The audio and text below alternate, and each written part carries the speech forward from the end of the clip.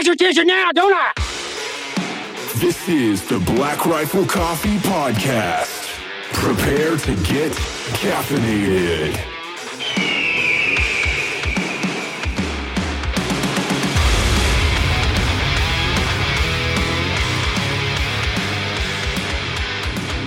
All right, welcome to the Black Rifle Coffee Podcast. I've got Mike Durant with us. I think most of you know who he is. He's a really good friend of Clay, and Clay's been on the show multiple times now. I wanted to give you an opportunity to introduce yourself and give everybody kind of the background as far as your bio, your military background. I read your book, and I read obviously other associated books with the mission in Somalia or the combination of missions in Somalia. But it would be interesting to hear it from you specifically. So take it away, Mike. All right, sounds great. I appreciate the opportunity to be on. And yes, Clay and I are very good friends. I've known him since he was a warrant. I'm sure you got into it in your conversations, but he was a Marine. Yep. Then he was a warrant officer, then a second lieutenant, and retires as a two-star general. And I've known him since he was a warrant officer. So most of it, I didn't know the Marine part. But anyhow, it's guys like that, relationships like that I think are what are most significant about your time spent in the military in harm's way and other experiences. But I think for me anyway, in my life, there's two groups of people. There's the group I kind of have in my personal world, and then the professional world, and certainly the guys that I serve with in the 160th are in that very special group. And we share a common culture and a common beliefs and values, and think the same way about our country and everything else. So it's just it changed my life, honestly. But to get the clock rewound a little bit, I grew up in the Northeast.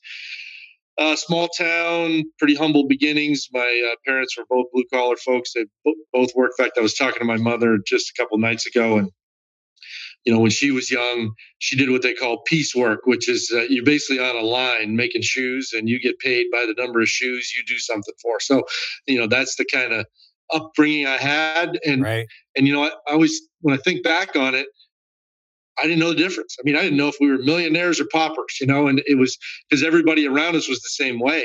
And we had lots of family in the area, and I was somewhat insulated from the fact that,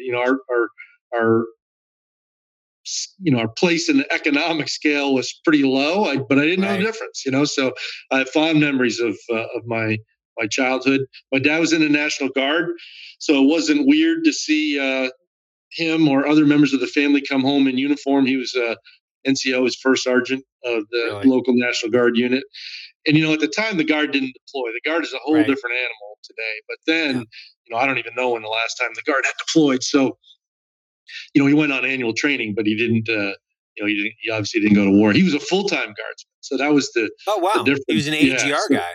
Yeah. So he went, now not the whole time, but later in his career, he was a full-time Guardsman. So, in fact, I learned to drive a stick shift on an Army Jeep.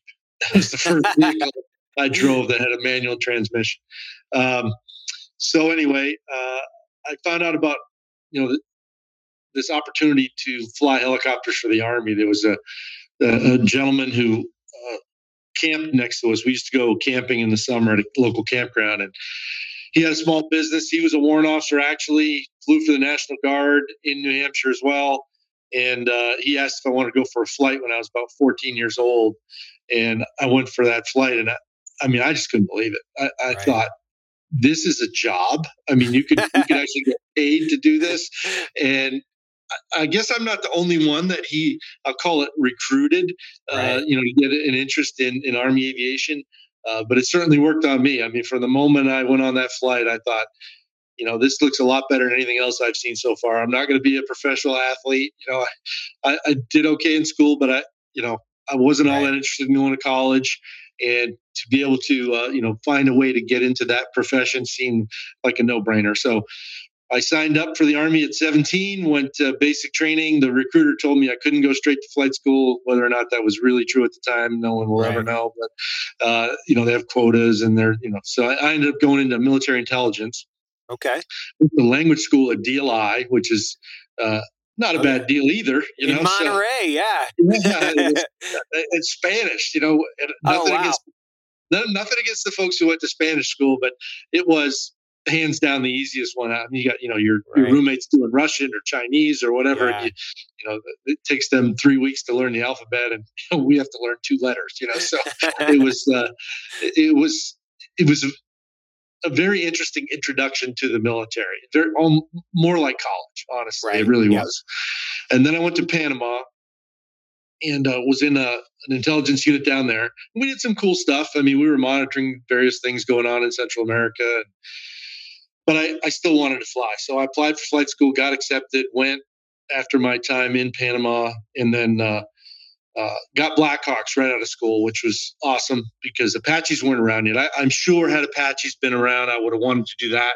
Right. But Blackhawk was the newest thing at the time. This is the early 80s, and I got the only Blackhawk slot in the class. So I was fortunate in that regard.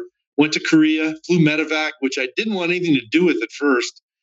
But from a pilot perspective, going to fly those single ship missions where you're in bad weather, mountains, not a lot of time to react, and it really forces you to mature as a pilot. So it was, in the end, probably the best assignment I could have got. Right. And that's when I found out about the 160th when I was there. And I'm assuming most people know the 160th, but the 160th is the Army's special ops unit that flies all the special mission units and Rangers, Delta, SEALs. Yep. At least when I was there, pretty much the only helo assets that these organizations had available. Right.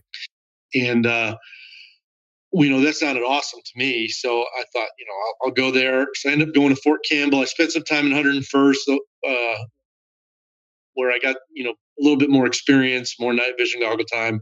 Right. And then I applied for the 160th. And it's a pretty rigorous process. I wouldn't compare it to BUD/S training or anything like that, or Ranger school, but, there's a lot to it.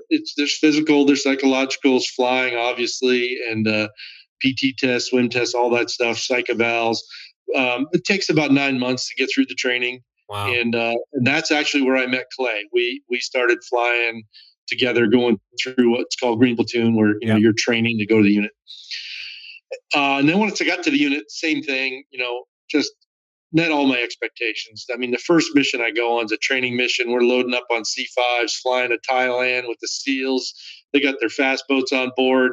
Right. We're shooting in the jungle. They're parachuting. I mean, it was just, all it was cracked up to be, and we had relaxed grooming standards, which for me, coming out of the conventional Army, was like, wow, this is real sexy stuff. And it was a busy time, for a peacetime Army.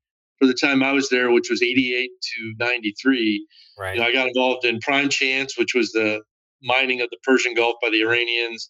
I got involved in Just Cause, which I really wish was the thing I was most known for, because that op was unbelievable. I mean, it really was. Well, that's one I really wanted you to talk about, because I know that you were involved there, and I think it's one of those things that it's been overshadowed by history in some circumstances. And so if you want to spend some time on Just Cause and tell us what you did there, because I think that's a really, really interesting part of history. Well, just in case we run out of time, then let's pause there and stay in chronological order. Yeah, good. So Just Cause, it was one of those ops that we really had been rehearsing for years. I mean, we knew that Noriega was a problem child. And he had basically taken over the country, and things were on a steady decline in terms of relations with the U.S.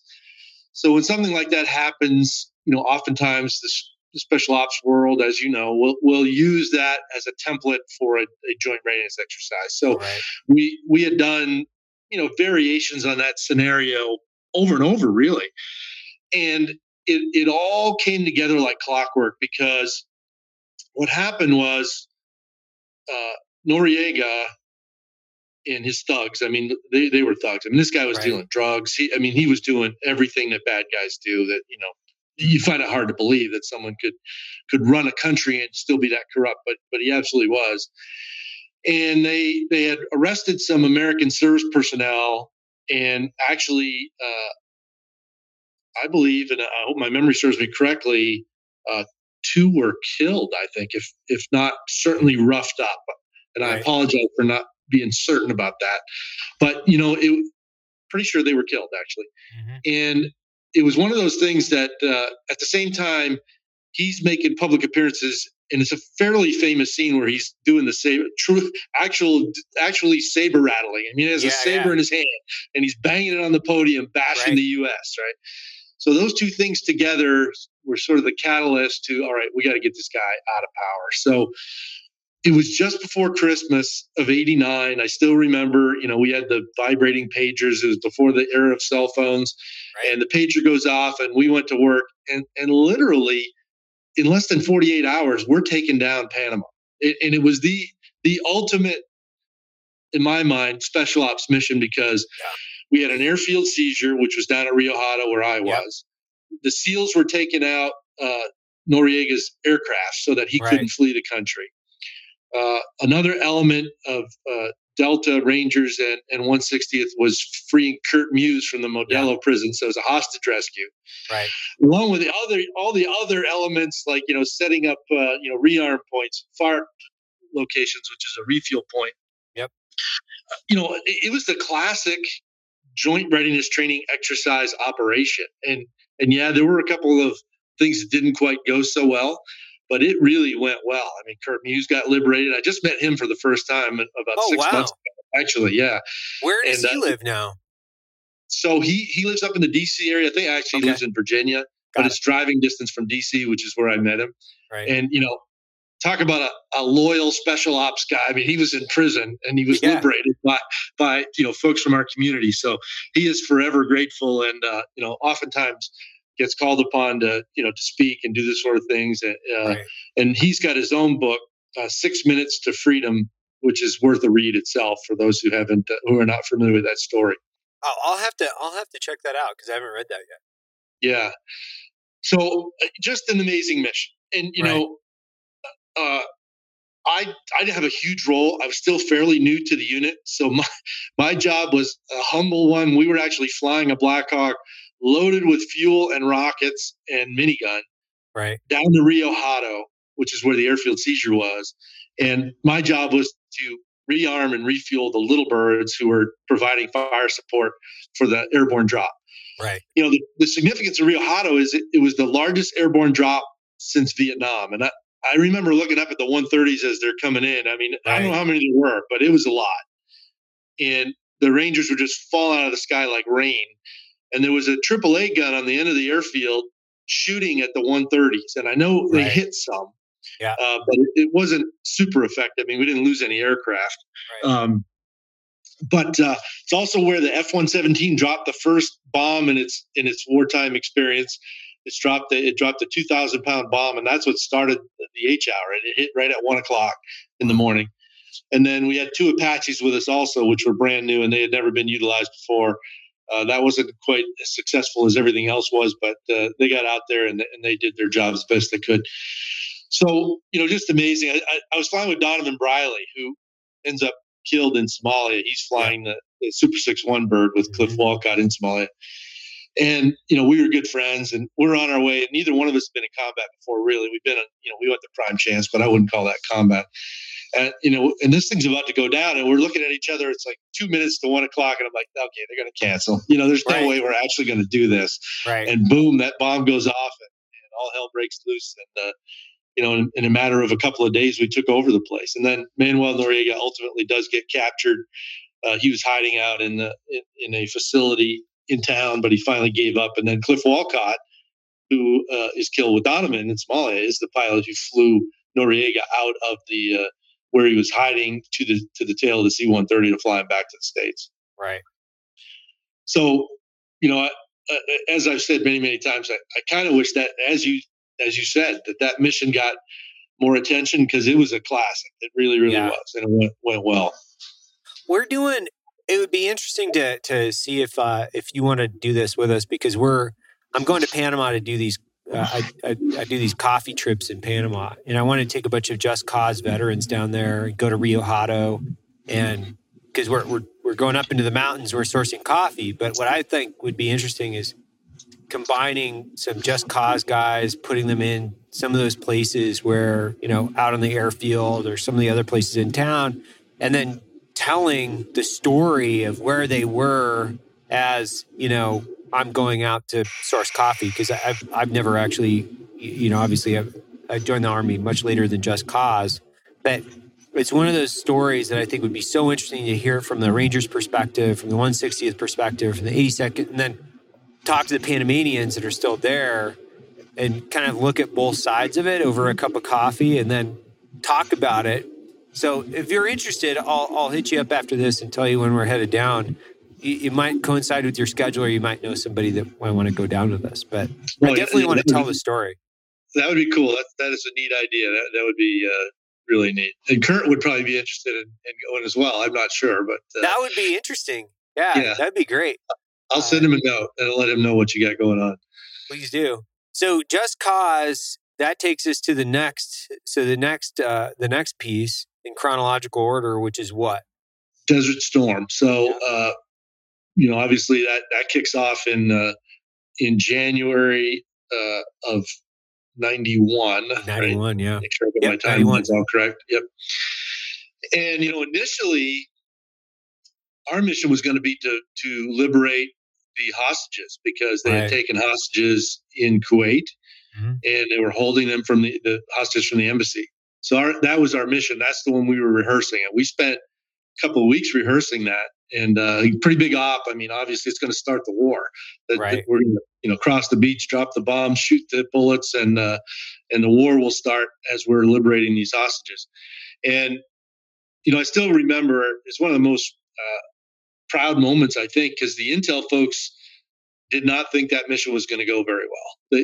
They were going to be hard to get to those guys, and they anticipated pretty heavy losses, and not a single person seemed to hesitate at all about that. And I just always been impressed by that there was not a person saying, man, this is nuts. We really shouldn't do this. It was, these are Americans being held against their will. This is our job. We're going to go do it. And right before we thought we were about to deploy, they released the hostages. So it's a sort of a, it felt great that, it resulted in a peaceful, positive outcome, but sort of felt like we got cheated out of our opportunity to really do a true kick-ass special ops hit. Right. So then it's like, okay, we got to find a mission to do, right? Because that's what everybody wants to do when there's conflict. How do I get involved? So it evolved to the Scud missiles. So those who remember the Scuds, they were pretty strategically significant because Saddam Hussein was trying to use them to draw Israel into the fight. And the reason that was significant is this was a coalition force which had the support of Arab nations. And if Israel now joins the fight, that potentially could break up that coalition because of conflicts that exist between those nations. So the last thing we wanted was Israel to get drawn in. He knows that. So he's shooting Scuds from Western Iraq into Israel. So our mission becomes, with the ground units, to deploy there and live in a place called Arar, which is way out west. I mean, it's pretty far west, northwest Saudi Arabia. And we're primarily supposed to just insert the special mission units, and they're going to, using their ground vehicles, find these vehicles, these Scuds, and dismantle them. But, they're range limited. So once we get them on the ground, they can't cover a huge expanse. And there were a couple of times when we were in flight and we got intel on locations of Scud launchers. And the first time it happened, I happened to be flying. And we were flying escort. So we were flying armed Blackhawks at this point. We had armed up the Blackhawks. Pretty limited, unfortunately, at that time frame. We only had miniguns and rockets on there, which is, rockets kind of a close-in weapon, as is a minigun from an aerial fight perspective. Right. But, we still got weapons. So we get diverted to go attack this Scud. And I had the working SATCOM radio. I was not the flight lead, but because my SATCOM radio was working, the other guys was not, we ended up leading this attack. And we rolled in on this thing, and I always tell people it's like seeing the most gigantic buck you've ever seen in your life, standing broadside. I mean, there it is out in the desert, stationary. Right. But it would be like that buck, you yelled at it and it didn't move. I mean, there was something unusual about this thing because it was all by itself, no support vehicles. I mean, it looked absolutely real, and we shot at it, and we took great video of it. In fact, it ended up being a page on the SOCOM calendar in future years. And if you looked at that picture, you'd say, "Oh yeah, that's for sure, that's a scud." Right. But there was some speculation later that maybe it was a decoy, and I don't know. In the end, whether or not we actually contemplated going back in with Chinooks and slinging the thing out to prove or disprove what it actually was, but that mission never got approved. But that would have been kind of cool. But I ended up with some gun problems. That's a very frustrating story, about how sometimes technology lets you down. My gun system malfunction, which caused for some high levels of frustration and a little bit of ridicule from the guys when I got back to the back, because everybody wants to say, you screwed it up somehow and it wasn't your machine, but in the end, it absolutely was the machine.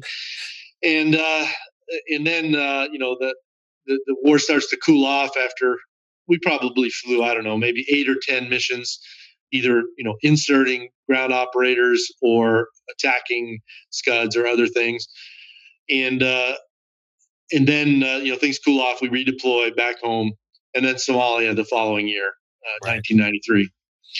And most people are familiar with the story. I probably don't have to get into too much detail. It's a hell of a firefight. That's all I can say. We figured just the aircraft fired like 175,000 rounds of ammunition. I mean, it was just 18 hours of pure shoot fest. And in the process, 5 Blackhawks get shot down. We had 74 wounded, I think, 19 killed over 2 days, and I ended up getting captured. Somehow survived it. Most people are really familiar with the story and specifically the gunfight. One of the things that I'm really interested in is, being held in captivity against your will. You've probably had a lot of time to think about your experience and then be fairly introspective as to what are the biggest lessons learned, what are the big pieces of wisdom that you were able to take from that experience. Enlighten us as to what you think and reflect on based on that experience in your life. So I think the first thing is, survival school, right? So we in the 160th at the time were the only Army aviation unit that went to flights or to survival school. Right. And it was the SF, part of the SF qualification course that we went. Not everyone went to that, but that's what I went to at Fort Bragg. And I think at the time, you think it's good training. I mean, I always said it was probably the second best training I went to in my whole career behind flight school, but you'll never use it. I mean, whoever thinks that they're ever going to use that? And then all of a sudden, what was it that they taught me, how is this supposed to work, or what can I do here kind of moment. So the one lesson learned for me is, never miss an opportunity to get smarter on everything. I mean, you just never know, and I've talked to, kids in school, and you obviously try to relate to them. And I put it in terms of, math, right? You probably don't think that some of what you're learning in this class is ever going to be used. And for a lot of you, it might not, but for some, it'll be very valuable in the future. So really put all the effort you can into learning it, because this is an opportunity for you to take advantage of something that, not every kid gets a chance to experience. And I think that was number one is I went to survival school, and then I just put it on the back burner, and I just thought, good training, never going to use it again. So, failing to truly appreciate that, I think, was number one. And then just how the things that I did remember, which are just more general in nature, how effective they work. That's the feedback that I gave, because there's not a lot of us. I mean, there's only a handful that have actually been through that course that have then been held, by the enemy. So obviously they were very keen to know what worked, what didn't. And, and again, it's not to say it would work against, Chinese or, somebody like completely different, but in that type of environment, it was all very, very effective. There were obviously a lot of very emotional moments. Right. And for me, when I was deployed, the operational side was not the hard part. It was when things were quiet, where you had a lot of time to think, that you weren't home and it was your kid's birthday or whatever, Yeah. When you're flying or on an op or something, you're just not thinking about that stuff. But so unfortunately in captivity, it was almost always time to reflect and think about home. Mm-hmm. But I tried to use that as a motivation because, I left one day before my first son's first birthday.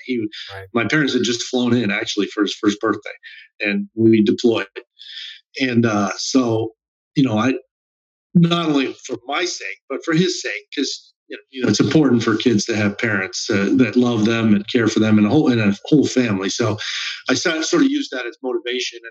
And I don't know, I've always tried to explain to people 11 days is nothing when you compare it to what some of the Vietnam POWs went through. I've been in captivity and I can't understand what that must have been like. But, when it's day 5, you don't know it's day 5 of 11. You just know it's day 5. So it's the same, my day 5 was the same as their day 5. Right. And you have to kind of get yourself in a mode where I can't even think about how long this is going to last. I just got to think about, I'm going to get through this one day at a time. And you've probably heard that before. It's a bit of a cliche, I suppose, but in that environment, that's the only way you can survive. I mean, I can't worry about next week. I'm going to get through today. And there was times when I got to get through the next 10 minutes, just because it's so fluid and dynamic and could go either way. So but it is useful information, I think, in sharing with people that it is an effective way to get through challenging times. I mean, if you've got, I think about the folks in Kentucky, which is just north of Fort Campbell, that just experienced these horrible tornadoes. I'm sure when they woke up that morning, it's like, I can't go on. Everything in my life is gone.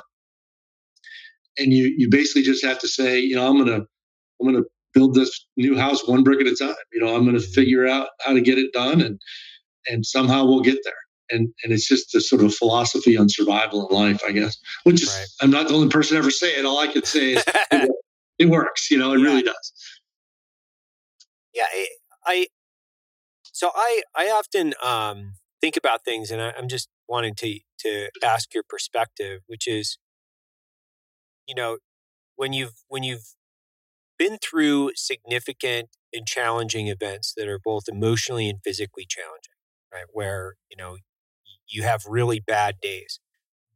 You've had some bad days in your life, and I've had some bad days in my life, and those bad days are much worse than 99.99% of, I think, the American general public.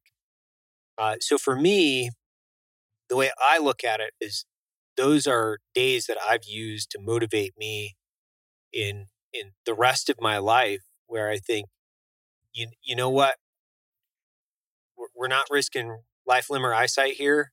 I'm a little bit tired. I get to go home and read my kids' stories. The rest of this stuff is gravy, man. and do you do that? Has that given you perspective in your life? And do you reflect on that time? And does it motivate you? And I guess, that's the question. Does that motivate you, or do you try to just block it out and move on? No, I think it absolutely motivates me. And I think it was more profound early on because, it's been almost 30 years. So in some respects, it feels like a different life. But early on, it absolutely motivated me. And I think there's another element to it, is it's a bit of a miracle that I survived. More than a bit. And I always said, I can't squander this gift. It's truly a second opportunity at life. And it's not just for me. I look at the guys who we lost, and to me, in many ways, I represent them. I'm the voice that's still here that can speak on their behalf and talk about, how great they were, how great the unit was, and keep their memories alive. And I want to do that in a positive way, and obviously not a negative way. It's easy to fall into that negative trap. I was grounded, and I could have complained and said, "Hey, the Army screwed me over," and have a bad attitude. But instead, I found a way, and I got back on flight status, by beating the system. And when you do win, and you don't always win, but when you do win, it feels great because it's like I took on this challenge, I overcame it, and now here I am.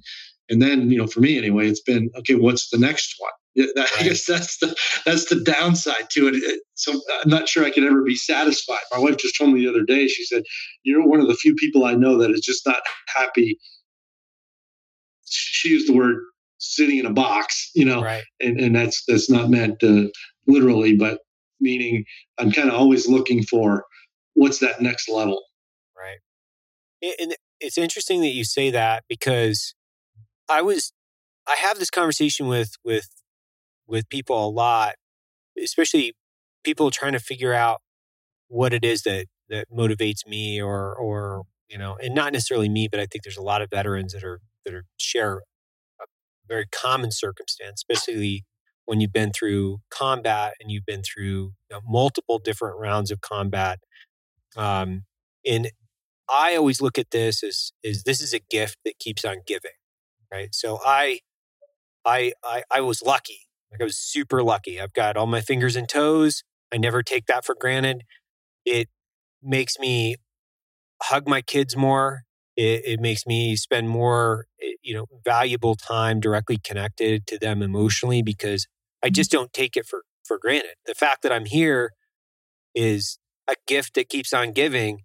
And it also, the friends that I've had, and I think the really close friends of mine, they are a perpetual amount of motivation for me because I get to do something that they can't do, which is I get to plug in and connect with my family. I get to come in and be in the office and be an active participant in growing a business and giving back to the community and doing all these great things. So it's interesting to hear you say the same thing because I think there's a lot of us that feel very, very much alike, which is I'm having probably a lot of the same feelings that you've had. And a lot of those motivations are probably some of the same motivations that you have, because I know you went on to build a very successful business, which I really want to talk about too, because your post-service is, I think, something that you've talked a lot about your military experience, and a lot of people know about your military experience, but I don't think a lot of people know about what you've done after the military, which I find just as fascinating, actually. So I'd love for you to talk about what happened after you got out. When did you get out? And then what was that journey like in your transition? And then how did you find your footing back and where you're at now? Yeah, I agree. I think we have a lot more in common than I thought we would coming into this. But so I retired in 2001. I stayed at the unit. I love the unit. I mean, I think everyone's ever been there right. has a bond to that organization that is hard to break. Yeah. And I stayed till 2001, and then I was fortunate in that I had gotten involved in what the military Department of Defense calls acquisition, meaning the process by which you buy stuff, right. Goods, services, whatever. And that really set me up well for the transition. I think what hurts a lot of folks is they go straight from I'm an operational guy, gal, now I'm in the civilian world. And I think that's a lot are very successful with that because they bring a lot of tremendous talent. Yeah. But that's a harder transition than I had. Mine was more gradual. I sort of learned the business side from the DoD perspective, and then retired. And I worked for a couple different companies, and I ended up in a large business, and I really didn't like it. I mean, there's people that thrive in large businesses and good on them. I'm not criticizing them, but for me, it was not the right answer for a lot of reasons. And I don't want to spend the next 5 minutes complaining. It just didn't work. Right. And so I thought, all right, I got a lot of really good experience here. I had been blessed to work for a small business that I really enjoyed. I liked the culture. And I thought I can bring that band back together. And that was, if you ask me, in a sentence, what was my business case or my business strategy was to bring the band back together. It was essentially to try to take the culture from the special ops world and bring it to life in the civilian world. Same values, same commitment to the mission, same, you treat people right, same, there's not this stratification of the senior leadership down to the employees. I mean, we're all in it together kind of thing, and I mean, I think largely we've succeeded. It's hard to do because, not everyone comes to work for the same reasons, but I think to a great extent we have accomplished that. Yeah. It's not easy. Selling to the federal government is a slow grind. A lot of people fail because you can't survive just the ramp up. It takes forever, and especially now under COVID, it seems like everything's gotten, if it could even possibly be slower, it has gotten slower in terms of, awarding contracts and things. But, we were successful, made good decisions, hired good people, went after the right opportunities, and we've slowly built and built and built and built. And today, I'm proud of it. I mean, we will have almost, a workforce of actually over 600 people here shortly. We've got people all over the world. We're in 16 locations. We just got a new, pretty big contract in Saudi Arabia. And we're an aerospace and defense company. I mean, we pretty much do everything in aviation except build the aircraft themselves. We do everything else. We fly them, do engineering, maintenance, logistics, all of that. But it started from humble beginnings. I mean, it was, as you could probably attest to yourself, you don't wake up and all of a sudden it's this gigantic success. You gotta, it's one small success at a time that slowly builds over time. The first contract we got was 2 people and one of them was me. I'm working full time and then trying to grow the business after hours. Right. Because, there's a lot of other stuff that goes on beyond the 8 hours a day that you're working for that customer. So, it's great. And people also don't think about the fact that, I had to put my house up as collateral to get the business loan just to be able to pay for what we had to pay for in the first 9 months, and easily could have failed. And I sat my kids down. They were all young, early teens for the most part. And they still remember this. And it's kind of a classic in our family. I said, Dad's going to go do this. I'm going to quit my decent paying job that I don't like and take a swing at this ball. And if I miss, unfortunately, I got to put the house up and we might be living in a box. But they said, well, we believe in you, Dad. And unfortunately, it all played out in the end. It's so far beyond what I ever thought, which I'm sure you would probably say the same thing. I never envisioned we'd get to this point. And now we're trying to decide, how do we take on the big boys? Because that's the world we live in now. So the challenges never stop. They just change. But you and I, we do. We have a lot of similarities, and I didn't think that starting this conversation either. But when I started this company, I wanted to take the same type of meritocracy that we had in this special operations, a small team room, problem solving, the complex problem solving, creative course of action development, and then may the best idea win type atmosphere. And then apply that to the business scape, where I could still be in a team room because I'm not good at transitioning. I tell everybody that, I'm not good at transitioning. I can't leave the team room actually, because it's just psychologically not comfortable for me. So I have to have the same type of camaraderie, the same type of team building, the same type of problem solving, and I want to take that and I want to transition with that same type of force, and then build a company around that where I could establish my own island or my own ecosystem, because I didn't want to work in a big corporate environment. That when I worked at the CIA, that was one of the things I really didn't like was there was big corporate infrastructure with a lot of bureaucracy. You didn't have a lot of entrepreneurial problem solving that was going on there. It was big corporate entity, and that was really what motivated and inspired me to do this. The coffee company. So to hear you say that's the first guy I've talked to in 7 years. It's I want to take the special operations mentality and then apply it to business. And it's the same thing. My kids were too young. I didn't have to sit them down, but I sold I sold everything I had. I literally, if it was valuable and I could sell it, it was sold. And I told my wife, I was like, this is going to be hard.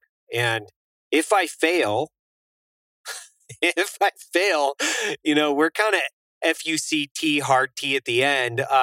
This could be hard, And she was like, we'll be all right, and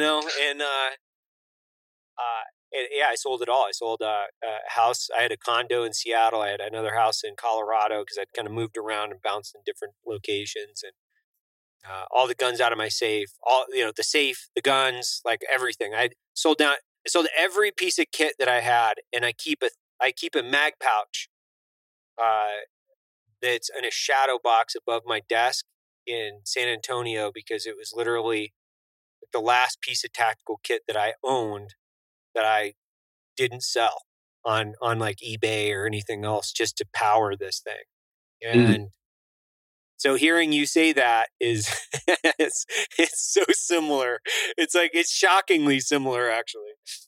Well, I think you've done a better job than I have because I can't say I feel the team room environment. Maybe we've just gotten to where it can't be that way. But, I try to keep it. I think I feel it among the senior leadership team. I mean, we're pretty close and we don't have a lot of turnover. Right. And I think everybody's really committed to the mission.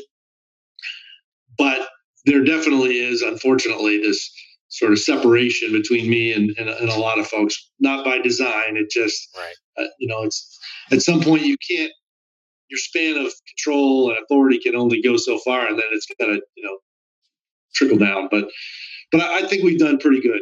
Really do it. And so another element to this, and I'm not sure if you're familiar with ESOPs. Have you ever heard that term before? Employee Stock Ownership Plan. Oh yeah. Mm-hmm. Yeah. So we're in the middle of that right now. So in the end, what will happen is that the company will be owned by the employees, and it's the most elegant way to depart that I have been able to find.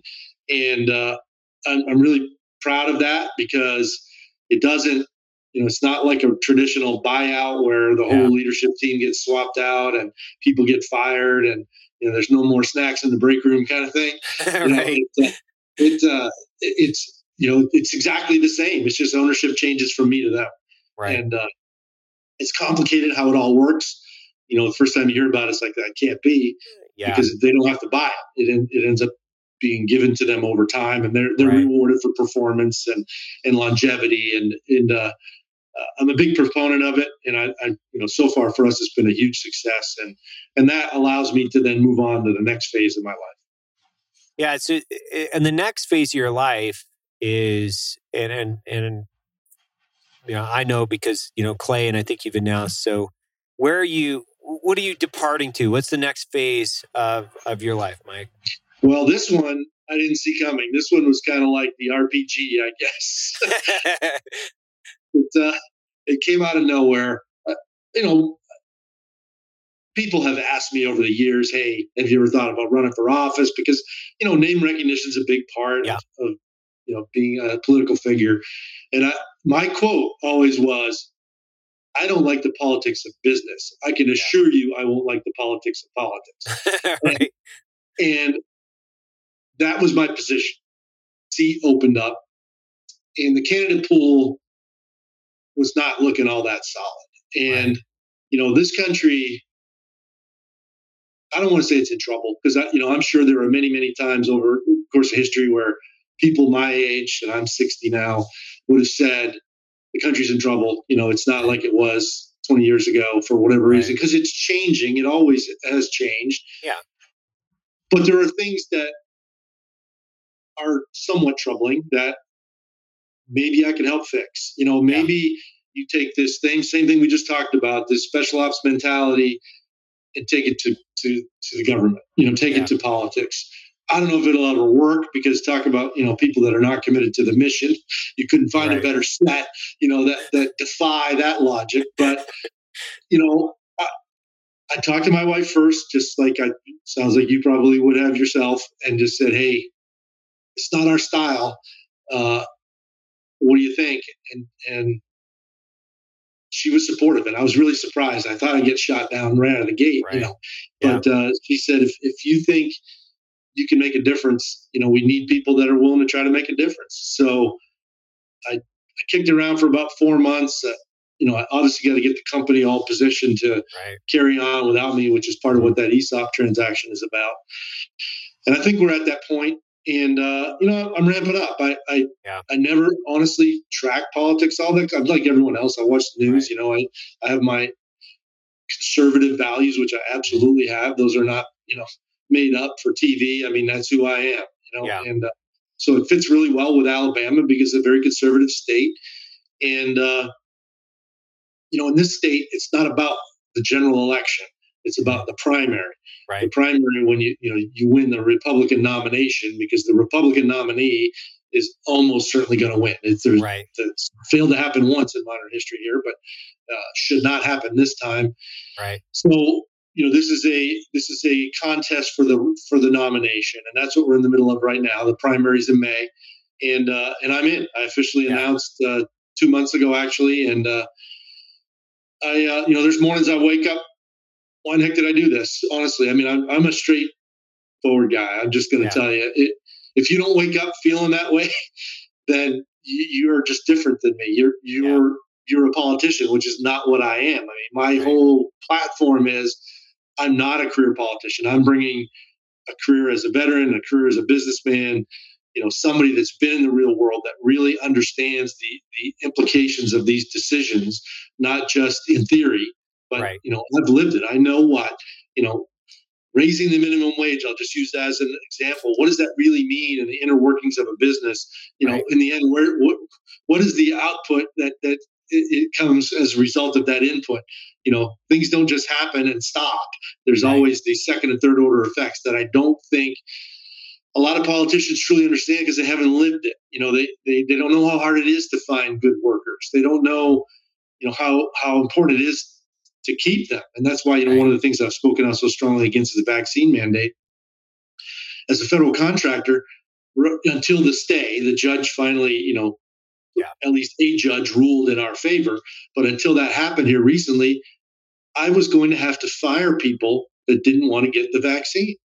Right. And I'm vaccinated. I'm not anti-vax, but I am anti-mandatory vax because people, it shouldn't be forced on.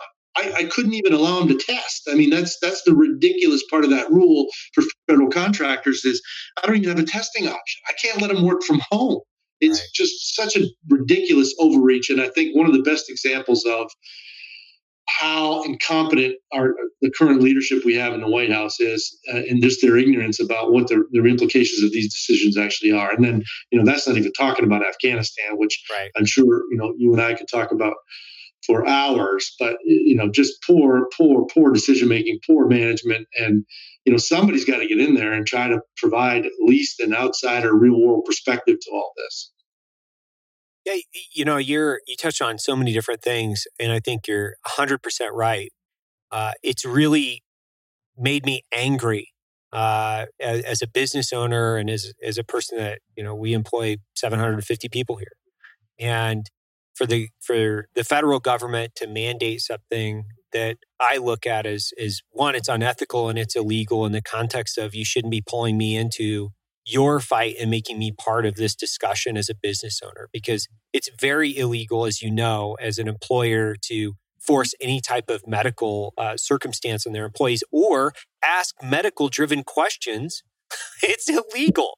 So for me, when I looked at this, I was like, this is coming from people that fundamentally misunderstand, I think, one, the law.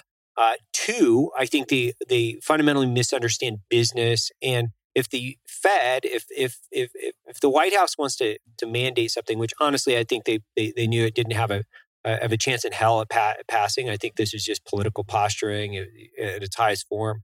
But it takes a complete lack of intelligence to understand how the economy is powered by some of these businesses and then implement something as I think, for a lack of a better term, idiotic, because it really doesn't make any sense to me.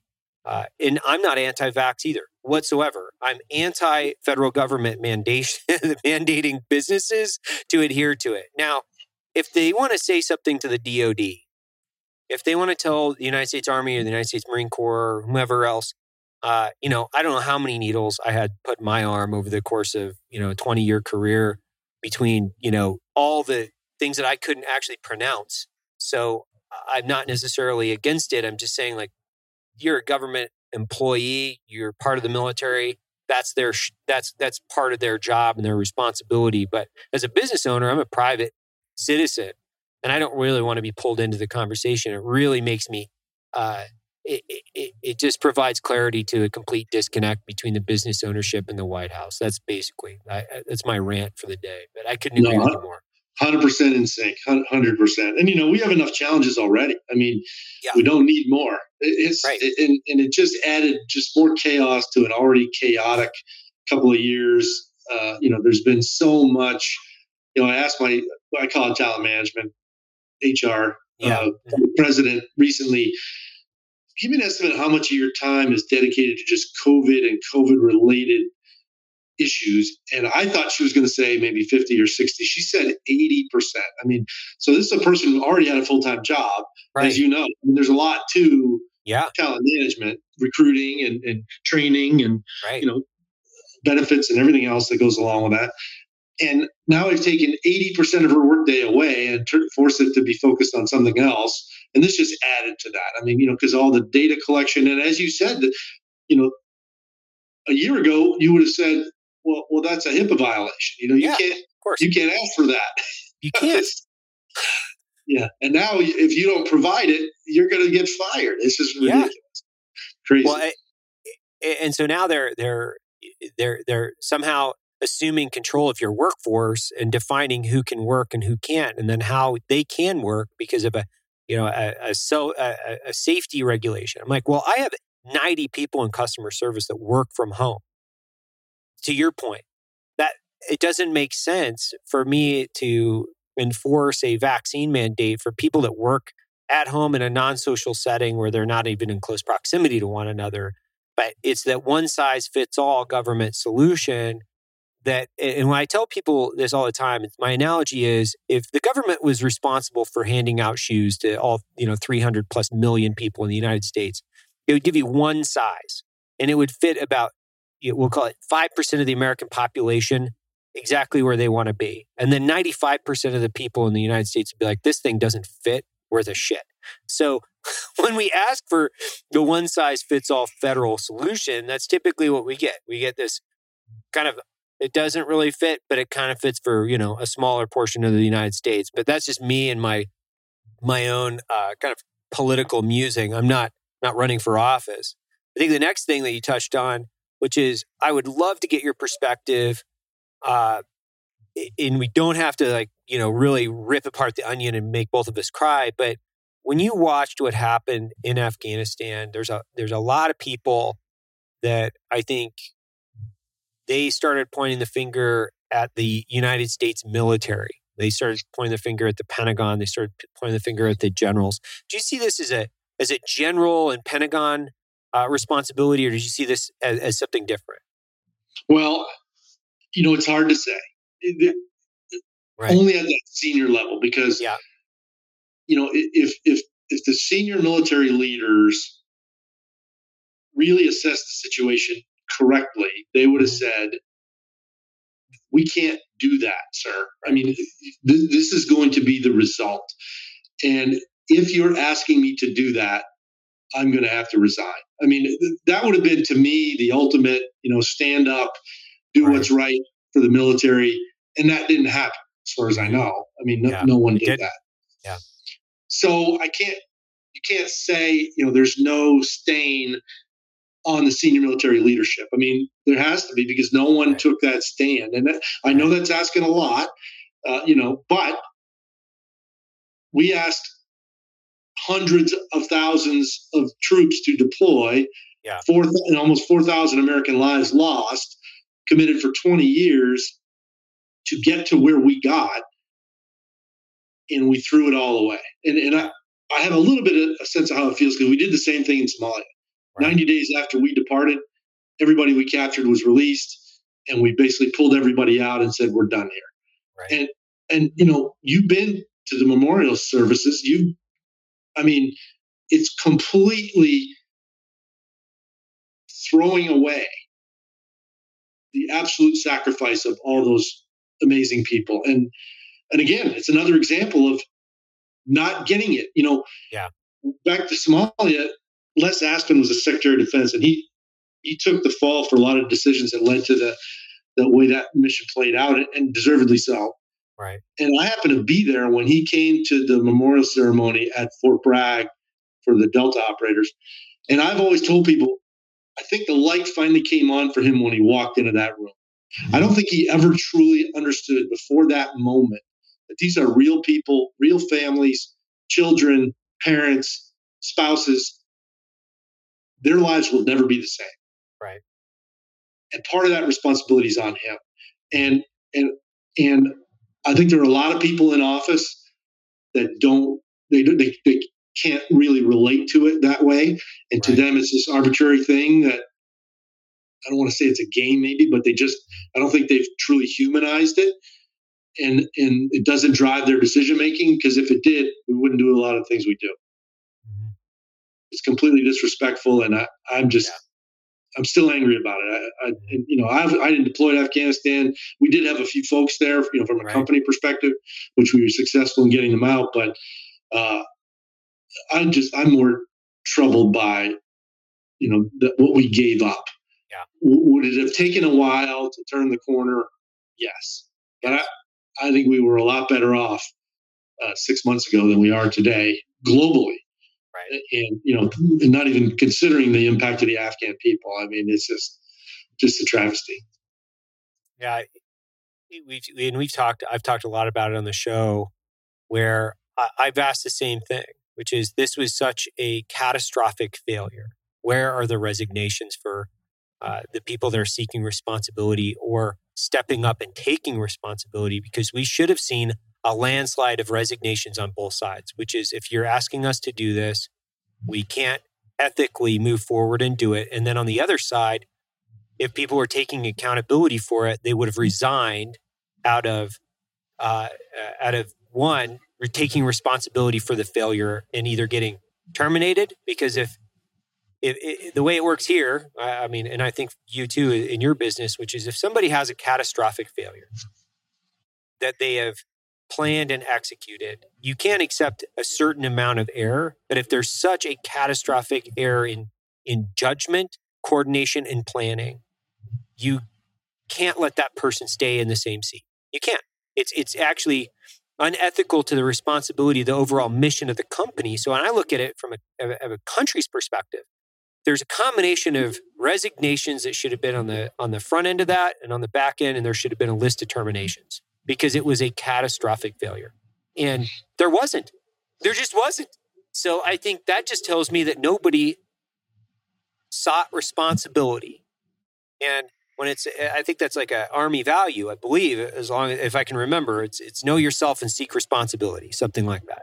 So nobody sought responsibility. And more importantly, nobody stepped up to say, this is my failure. I did this. You didn't hear that. You know what you heard? You heard the veteran community, I think as a whole, the guys that served in Afghanistan, which, I did. I'm very emotionally connected to it. We have Afghan commandos that actually work here at the company that I deployed with in Afghanistan. We had a bunch of guys stepping up and saying, I'll take responsibility. Like, I'll take responsibility for trying to get my Afghan counterparts out. I'll take responsibility for trying to go over there as an individual on random aircraft and coordinate people getting out. And I know there are some general officers that were directly responsible for that. But I think that was probably beyond the human aspect of the Afghan people. What was most disappointing was a lack of accountability. And that shows me that there is a big disconnect between the soldier that's serving and the Pentagon and the White House. There's a really, really big disconnect. I don't know. I guess I'm asking, if you think that's the case, and you kind of validated earlier, but do you see that as a lack of accountability, or do you see it as something different? No, I agree with you 100%. And I think it's a lack of appreciation for the sacrifice. Right. I think it's hard to get into some people's heads, but they almost take it for granted, and they don't humanize it. And I everything you said, I agree with 100%. And the fact that nobody, I think they view it as a victory. I mean, obviously in the White House, I think the White House views it as a victory, that we ended the war. And that's the soundbite they want to put on it. And, at whatever cost doesn't matter, because we got that soundbite. And again, it's part of why I'm running. It's just to try to get in there and see if, it's an uphill grind. I know that. Everybody's told me, half the people have told me I'm nuts, but if I can move the needle, I can't not take the shot. What's the primary? What's the primaries look like for you? Who you run it? Not that I'm asking you to stump them, but what's your competition look like? Do you have? Are you ahead? Are you behind? Where are you at in polling? Do you know? So it's hard to say because I'm still fairly new in the race, but we're thinking I'm in second place right now. Okay. There's three of us really that are in the hunt. There's others, but they're not. They're single digits. And we're a runoff state. So if there's three of us, it's probably going to go to runoff. So really, all I have to do is get second place in the election, get to the runoff, and then in the runoff, based on our analysis, I got a really good shot at winning. Right. Now, is there a series of debates that you'll have to participate in as far as the primary, or is it all basically pull the handle and then you continue to move around the state of Alabama and something for yourself, or are you going to have an opportunity to get on a stage and confront people with your ideas? Yeah, we do all of the above. I mean, all it's not mandatory. It's none that you have to do, but the more presence you have with the voting base, the voter base, which is unique. That's one thing I've learned. It isn't a general; it's a primary election, so it's a different group of people that we want to make sure we reach out to and understand what I stand for. If I was running in New York, I'd probably have no chance in hell of winning. but that's not who Alabama is. So so we've got ads running. We've got I've gone out and done a few things. Part of what put me behind a little bit in the timeline is I did have to button things up in the company here. Yeah. And, like you yourself, I'm sure would say, if someone asked you to depart tomorrow, you would say, well, I got great people working for me, but I probably need a little bit more time than that. Yeah, it'd take me a few months, probably take me 180 days to try to make that happen, even on the fastest scale. Yeah. So that's the timeline that I'm on. Really? And, if I don't win, I don't win. I took the shot. And one of my favorite quotes is the man in the arena, which you're probably familiar with. There's nothing wrong with failing. You can't be afraid to fail. If you're afraid to fail, you're never going to realize your greatest potential. So I'm kind of at another one of those moments in my life. I'm learning a lot. It's widening my aperture. Right.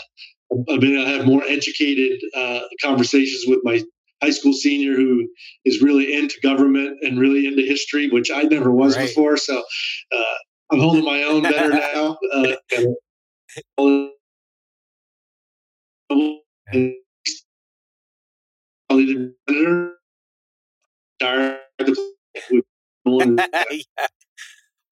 you know what?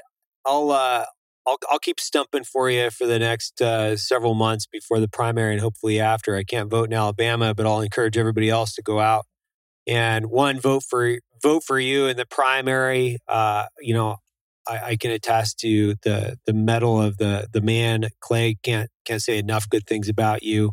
I think your history speaks for itself. Where can people go if they want to support you? Where can they go to donate money? Where can they go to support you? So we've got all the, the Instagrams and everything else, but the simplest place to go is just to the website, MikeDurant.com. So MikeDurant.com. A lot of people put 2 R's in there. So there's not 2 R's, 1 R. And it'll point you to wherever else you want to go if you're more of a Facebook and Instagram person, but it's all on there. And I got a great team, and we're up and running, and we're giving it a go. Well, I'll get in there. I just had my buddy Joe Kent. He's a retired Special Forces guy on the show yesterday. He's running up in Washington. So I'm kind of doing the rounds for the special operations community, who's running, who's in the field. I highly recommend you guys to go out and support, the former special operations veterans like Mike, guys that have astounding experience, I think, across business and military both. There's very few people on the planet, I think, can speak from the authority that Mike can. Go out, donate 10, 20, 30 bucks, 100, whatever you got. Let's try to put him in the race. Or put him in the Senate. Let's do that. So thanks a lot, Mike. I really appreciate your time. Is there anything else that you want to part with? No, it was awesome. I really enjoyed this, and I will get back to you on Panama because that sounds pretty interesting. And I'll let Kurt know because he would probably be. I would love that. Unless he's PNG down there, I don't know. But I would love that. Well, let's end, and then we'll you and I'll stay on for a minute, and we'll talk because I want to talk C-130s for a second.